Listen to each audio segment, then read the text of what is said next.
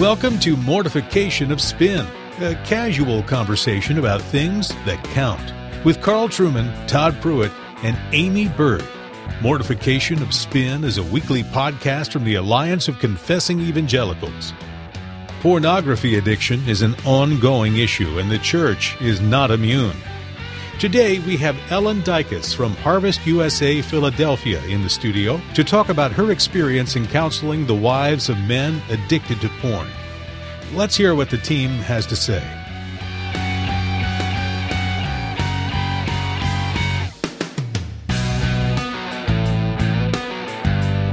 Well, thanks for listening today. I'm real excited about our guest, Ellen Dykas. She's the Women's Ministry Coordinator for Harvest USA in Philadelphia, Pennsylvania. Hi, Ellen. How are you doing? Great to be here with you today. I wanted to see if you could share a little bit about what Harvest USA is and what it is you guys do over there. Sure. Harvest USA has been around for about 33 years. We started actually out of the ministry of 10th Presbyterian in downtown Philadelphia. And our mission has changed over the years to where it is today, is that we want to be a gospel-centered ministry offering the hope of Christ to people impacted by sexual sin, but also to equip the body of Christ to minister to sexual strugglers. So in what ways do you guys do that? Do you provide resources? Do you offer counseling? We call what we do targeted discipleship. Okay. We actually stay away from the C word in what we do. But we offer short-term one-on-one ministry to men, women, couples, families to help them get set on a direction. Our long-term ministry is in our biblical support groups that we host in our offices in Philadelphia and Pittsburgh. And then the bigger part of what we do is that equipping ministry. So we do a lot of conferences, training seminars. We are seeking to produce more and more materials that churches can use in their own ministry. Great. So you've written a book, Sexual Sanity for Women, Healing from Sexual and Relational Brokenness. And I mean, this is a topic that is so prevalent and so needed, a book like this. But I find that it's hardly ever spoken about. Like, you go to the big conferences or you look at the bookshelves at the Christian bookstore, and there just doesn't seem to be a lot for women who are either affected by sexual sin themselves and they're stuck in a simple lifestyle and they need direction and rebuke, or for women or men in marriages where there is serial adultery or pornography addiction. Why do you think that is? Why is it so hard to talk about that, and how can we foster a better culture and environment in our own churches for people who are in these situations to be able to feel like they can approach you and talk to a layperson or a pastor when they need help in that area?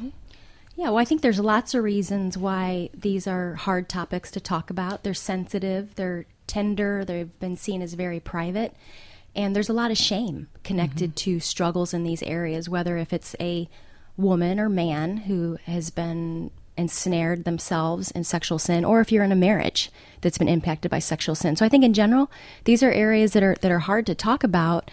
The body of Christ has often been very silent about these areas, or have not talked about them in ways that have really invited people to come out, in a sense, to ask for help. And I think women in particular, I've had many women who have said this to me, is that they say, my church is not talking about these areas very much, but if they do, it's almost always referred to only as a man's problem. Right. So women strugglers, I think, just dive under the pew, if I could put it that way, in more shame.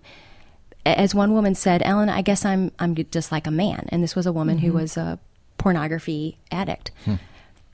Yeah, I tend to see, like, in most of the reading material about pornography addiction, or just sex drive even, that women are looked at as, being the slow cookers and having a low sex drive. And so then if you're not that way, then you must have to deal with shame or to even be able to come forward and talk about that with somebody else. Yeah, and like we just mentioned, I mean, these are really sensitive issues, but I think one of the key points of practical wisdom is that sexual sin ultimately is not driven by a sex drive. It's driven by a broken, fallen, idolatrous heart that is finding its outlet in this sexual way.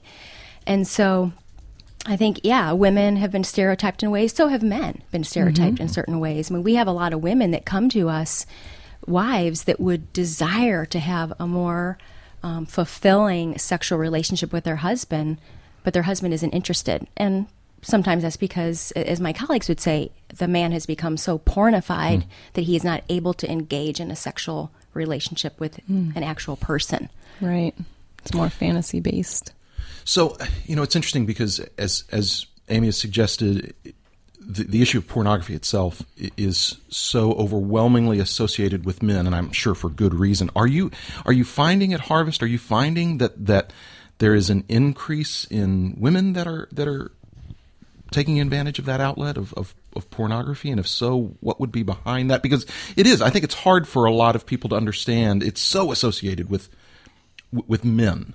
Are you seeing that there are more women beginning to struggle with that? Yeah, absolutely. I mean, the statistics will say that men are struggling to a much greater degree than women are, but with the rise of technology and mobile devices, it's really becoming a free-for-all, so that young girls and boys are having an earlier and more prevalent exposure to porn. And so, we hear from youth pastors that they will look around their youth group, and absolutely they know that all the guys are struggling with pornography, but increasing numbers of those girls. And I think that's really where this is going to become more and more sobering, and then maybe a wake-up call for the church, is that this generation that has been raised, say, on an iPhone and tablets, having free porn literally at their fingertips, the consequences of that is going to be hard to deal with. Yeah. And so girls are just as susceptible to giving way to that. Yeah. And in fact, we'll have teens that will say this was their sex education, pornography. To just curiosity. Well, I think it's really advertised to girls more now with the 50 Shades books, and then what was it, Magic Mike or something. Yeah. It's almost like a cool thing. And you see women bragging on Facebook that they're going to go together to see that, where you don't see the men doing that, really. They're not advertising the fact that they're going to go look at something inappropriate. Right. And the 50 Shades of Grey phenomenon was just so sad that so many professing Christian women weren't only reading those books, but they also were not seeing any problem with it because it was consenting adults. Right. And innocent fun. Innocent fun. And I think that goes back to, at least in part, a shaky foundation of really discipling people in the richness of God's good design for sexuality, including in the marriage relationship. So reading a book like that, especially if you've got your Christian friends on board, just becomes the latest fad. Right. What can parents do as far as talking to their kids about pornography? How would you advise a mom and a dad to approach their kids, maybe younger teens, and kind of the categories to talk to them as far as... Yeah, well, I mean, I'll start that off by recommending one of our resources, a mini booklet, which is called iSnooping, Parenting in an Internet Generation, that really walks parents through a lot of the details of that. But I think the first things would be to talk to that mom and dad and say, how are you struggling yourselves to walk in sexual integrity? Parents a lot of times will call us because of struggles going on with their children, and when you drill down a little bit, you'll realize that there's some struggles going on there as well. So I would say to that mom and dad, how are you needing the gospel yourselves in this area? Then from that place, I think some of the key things are families or parents need to have in mind that this isn't a one-and-done conversation. How can you be starting an ongoing, in a sense, discipleship conversation with your kids about internet integrity? And obviously this relates to heart integrity, sexual integrity, but how are they as a family going to be talking about these things? How as a family are they going to have convictions about how they're going to live this out in their home, about entertainment, about all the devices? And I guess the third thing I would say, we could talk about this in a lot of directions. The third thing I would say is that it is a non-negotiable for parents to have a plan and to engage what is happening in their family technologically. It's just a non-negotiable. Yeah. If you're going to have the Wii, the Netflix, not to mention smartphones and tablets, you've got to have some kind of filtering system and accountability for that. Yeah. It's just not Right. it's not something that is negotiable anymore. Yeah. How should pastors address this from the pulpit? Do you have... I mean, one of the things I was told years ago on the wife beating front was you need to mention it every now and then, because that enables people in the congregation to feel they can come and speak to you about it. Mm-hmm. Do you recommend a similar strategy on this front? And if so, rule of thumb, how often should I be alluding to these things in my regular pastoral ministry? And what, just broad strokes about struggles with sexuality, or is there something more specific? Well, I'm thinking of, obviously, I guess the whole sexual chaos out there is of perennial significance, but more specifically I'm thinking pornography addiction, which comes up with remarkable frequency in pastoral conversations. So how should I be addressing these things specifically? And give a bit more context. I'm always sensitive to the fact that when I stand up to preach, I have 6, 7, 8-year-old kids in the congregation. I don't want to give too much information away, because I don't want to seize to myself a prerogative of education I think really belongs to the parents on that front. On the other hand, I want to be clear enough in what I'm saying that people who are struggling feel free to approach me about it. Do you have any words of wisdom on that front? Yeah, well, I mean, first of all, it's a blessing to hear a pastor even asking that question. I guess I would answer it this way to pastors that are listening is you're going to need to find somehow your course of leadership for how you're going to be addressing these issues from the pulpit, in adult education classes, in the youth group, I mean, across the boards, that they need to be talked about somehow, some way. And I appreciate the challenge of how do you do that in with an audience with young children. And maybe that's where you have separate, not to have a completely separate series or something like that, but perhaps you have times where you are addressing the adults in particular. But youth groups need to be discipled in these areas, and much beyond an abstinence program or the do's and don'ts, but this biblical discipleship that's going to get to their hearts. The other thing I think that is a strong need is for pastors, counselors, lay leaders, is to really have this on the radar screen in the pre-engagement counseling that's going on.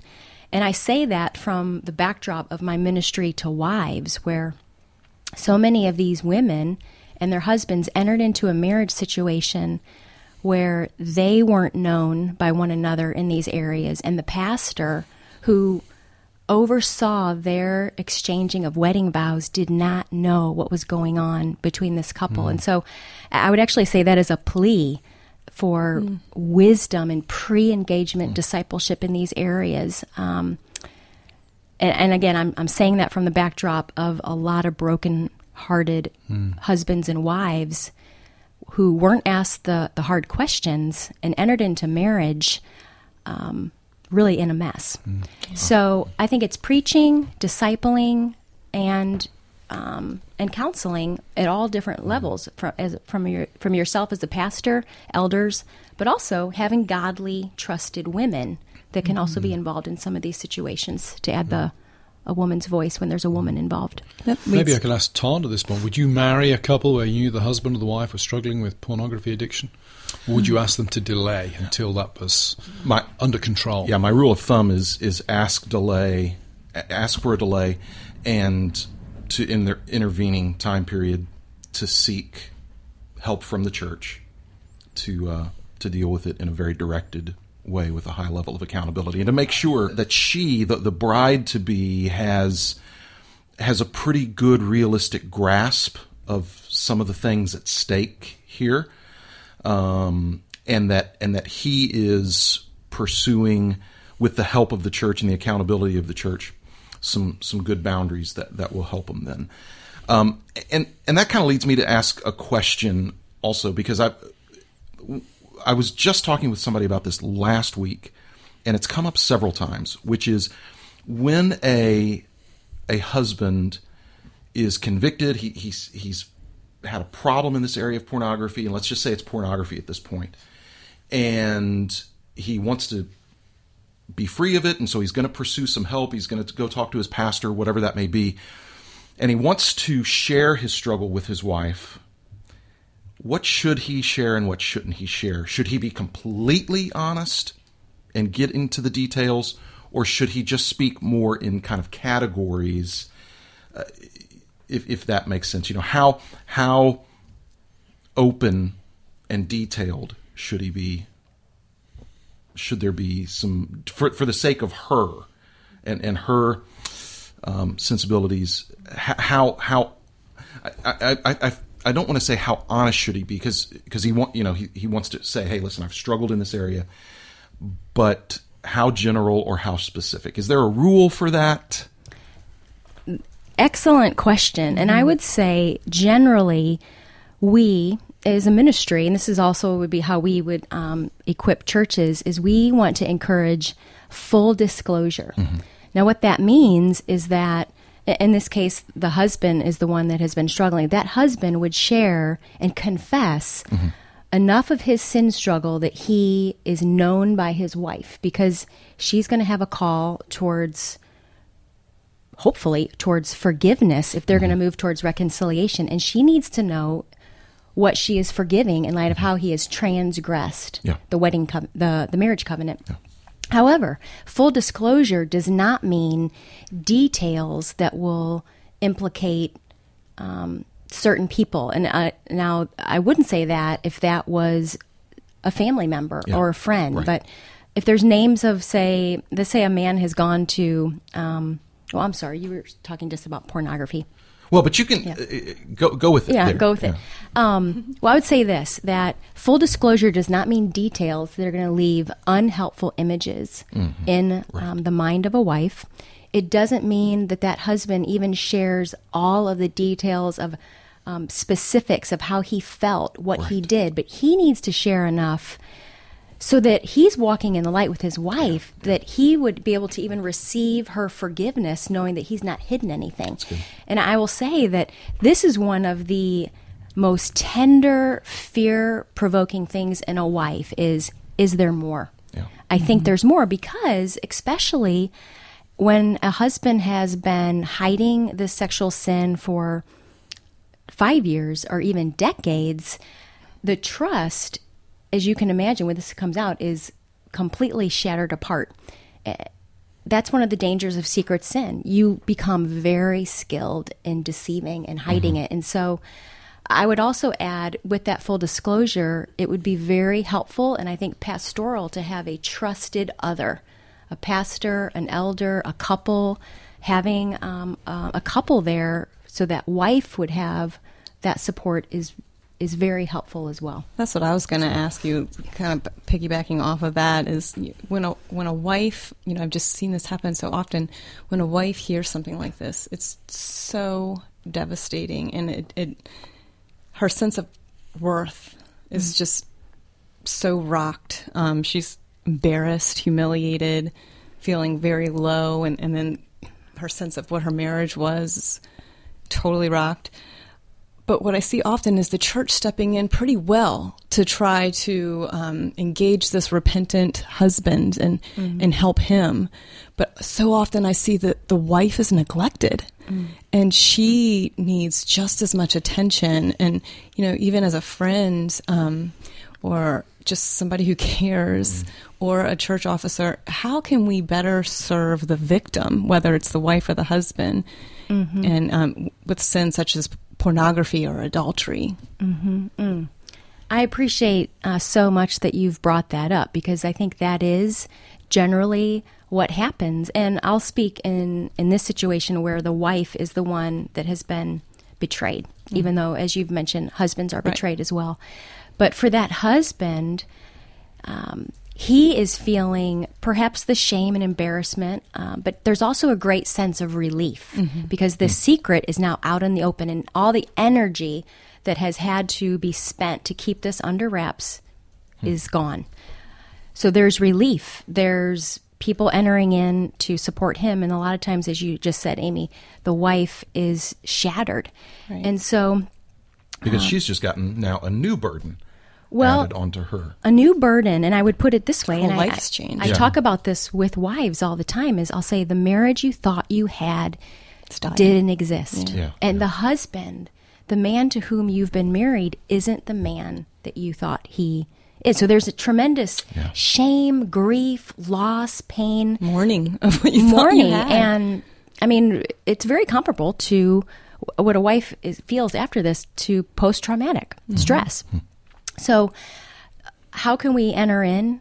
We enter in. And I would say to the pastors that are listening to this, I can sympathize that this is a very overwhelming problem. It's overwhelming to know how to even enter in light of the strugglers. But it's just something that is, again, I would say a non-negotiable for our spiritual leaders to engage not only the struggler, but the family members. And we haven't even talked about children. You're right. I had a 19-year-old daughter of a porn addict whose secret came out, whose wife came to my wives group, and they're on a beautiful road of reconciliation. But that daughter came in, what about us?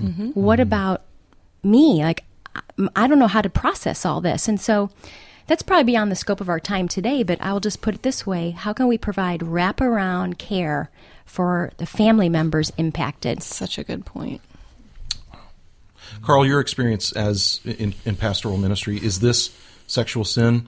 Is this the overall the most frequent type of issue you have to deal with? It's in my time as a full-time pastor has been fairly limited. I mean, I'm on sessions for much longer. I'd say it's come up fairly frequently. I wouldn't say it's been the most common thing over time, but it's certainly right up there as a problem. And I have to say it's also the one where I find addictions the most difficult to deal with, not from the perspective of addiction is not an excuse, but people who are addicted to drugs, alcohol, pornography, typically we as a church have gone outside to get expert help to help those people, because you can get somebody and put them on covenant eyes, for example, with pornography, but they'll find a machine in the house that doesn't have covenant eyes on it. You can do all kinds of standard prophylactic stuff, but addicts will find ways around things. And I've found, we actually referred somebody to Harvest in Philly just a couple of years ago. I found specialist units very helpful on addiction front. There's a lot of stuff routinely you can deal with as a pastor, but drugs, alcohol, and sex tend to be things that I think it's helpful to have real specialists. And I'm not talking about the teenager who maybe looks at a naughty picture once every 6 months or something like that, but guys who are doing it every day out for several hours. They're beyond my ability without a doubt. As a routine pastor to help. I need help helping them at that point. Without a doubt. And that's why, as you say, these specialist units like Harvest USA are so helpful for the church, because dealing with a guy, your categories were accurate. Am I dealing with an addict here? And if so, I need, we need to parachute this guy in for some. I think it's a good journey. As a churchman, you want to make sure the church has priority in all of these things, but you also need to know your own limits and what you're dealing with. And sin causes everything, but there are certain sins that require specialist. Here's it's a helpful to have question: specialist attention. Is pornography adultery? Ooh, good question. Yes, I would say yes. It is stepping out of the oneness of the marriage relationship and having a sexual experience outside. Are there differences in having an actual physical encounter with another person? Yeah, I think there are, and the consequences may be different. But is it a transgression against that covenant to forsake all others for sake of oneness? Absolutely. So then how do you help somebody who is married to someone who is addicted to pornography, and they may sound repentant, but there's just no change. There's no fruit of repentance. And they're now in this marriage, there's children. You're asking when it becomes a ground for divorce. Yeah, is that what you're asking? When do you counsel someone to separate? That is a very hard question, and I will say, and I appreciate just even the comments about having, specialist, like parachurch type ministries like ours. We place a high value on the church family that a couple is involved with. So that's always going to be one of the first paths that we take is how is your church involved with this? How are your pastors or elders involved with this? What is the very hardest situation, and actually this is more typical, is that couple may not even have much of an engagement with a church. I mean, it's a part of the fractured part of their life. And so I think for the woman in that situation, I am going to encourage her to reach out for help beyond herself. And let's say hard case scenario, she's got limited involvement with a church. They hardly go. Her husband refuses for her to be able to talk to anybody. This is a situation where she needs to, in faith, reach out for help to a trusted other, a pastor, a wise, godly, biblical counselor, to ask for counsel. We as a ministry are going to be very hesitant ourselves to ever speak into separation or divorce without the spiritual leadership of their church speaking in as well. And when we do want to encourage somebody toward separation, we are going to hopefully have other people guiding them in that separation that are using that as a process for their hearts to really work on what they're working on. But it's tough. Like tough. There aren't any. And you're talking about people's marriages, and children, right? I wonder as well if the Corinthians divorce situation is more applicable. I'm thinking, I agree with Ellen that to look at a pornographic picture is a breach of the marriage covenant. There isn't a married man on the face of the earth who hasn't taken a second glance at an attractive woman passing him in the street at some point. And that's not grounds for divorce. Oh, yeah. But I think that if you've got a guy who's looking at pornography hours and hours a day, several times a week, and putting a lot of money into it, possibly. It's never just that. I mean, there's a whole host of secondary issues. But I think at that point, the two things for me would kick in. One, the person really, it's not just breaching the marriage covenant, he's abandoning the marriage. Right.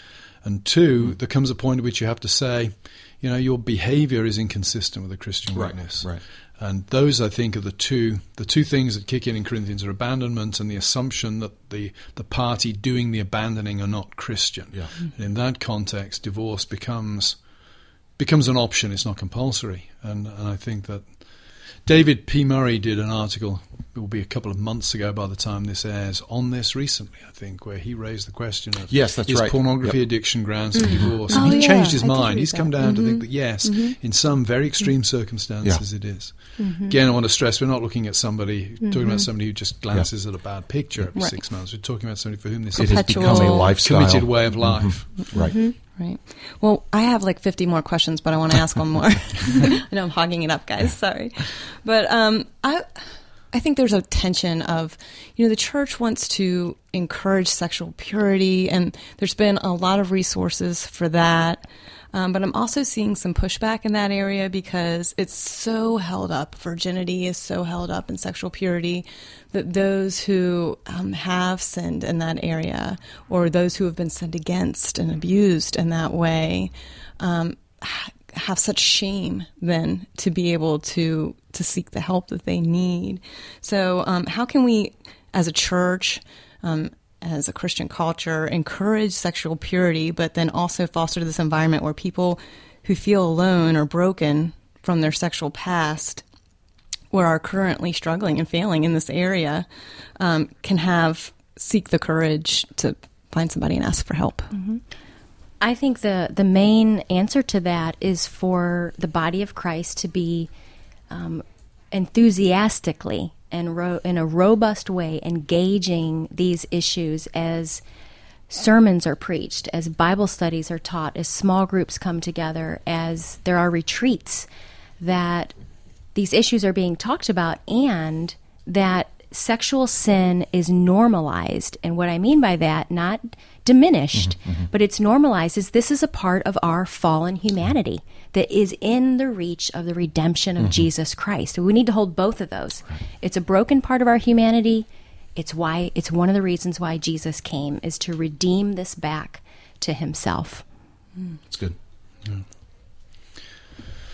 Well, hope you found this podcast particularly helpful. This is an issue that is not going to go away anytime soon, and sexual sin has been a perennial of the church life since Paul wrote his letter to the church in Corinth.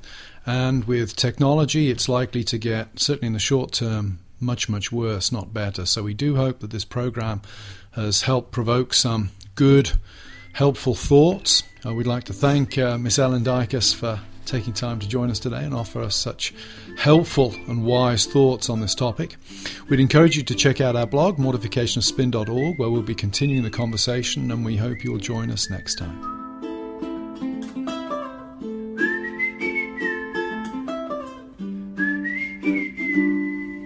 Thanks for listening to Mortification of Spin, a podcast of the Alliance of Confessing Evangelicals, a coalition of pastors, scholars, and churchmen that exists to foster a reformed awakening in today's church.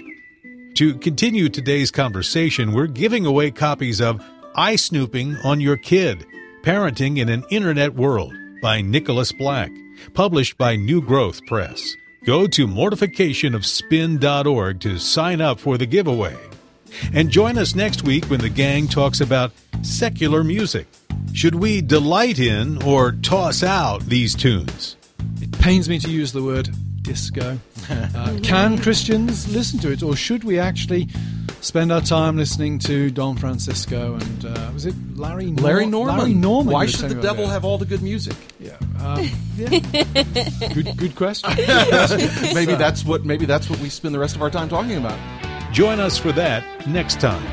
And don't forget to visit mortificationofspin.org to find posts from Todd, Amy, and Carl, and to enter to win iSnooping on Your Kid, Parenting in an Internet World.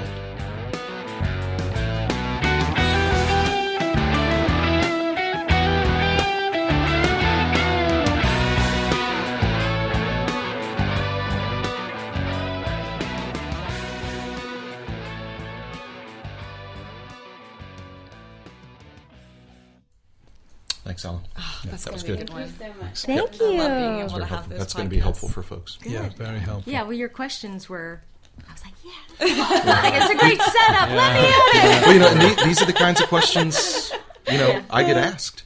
These are. I know. Well, me too, just as a Yep. person. Like the question about, do they separate?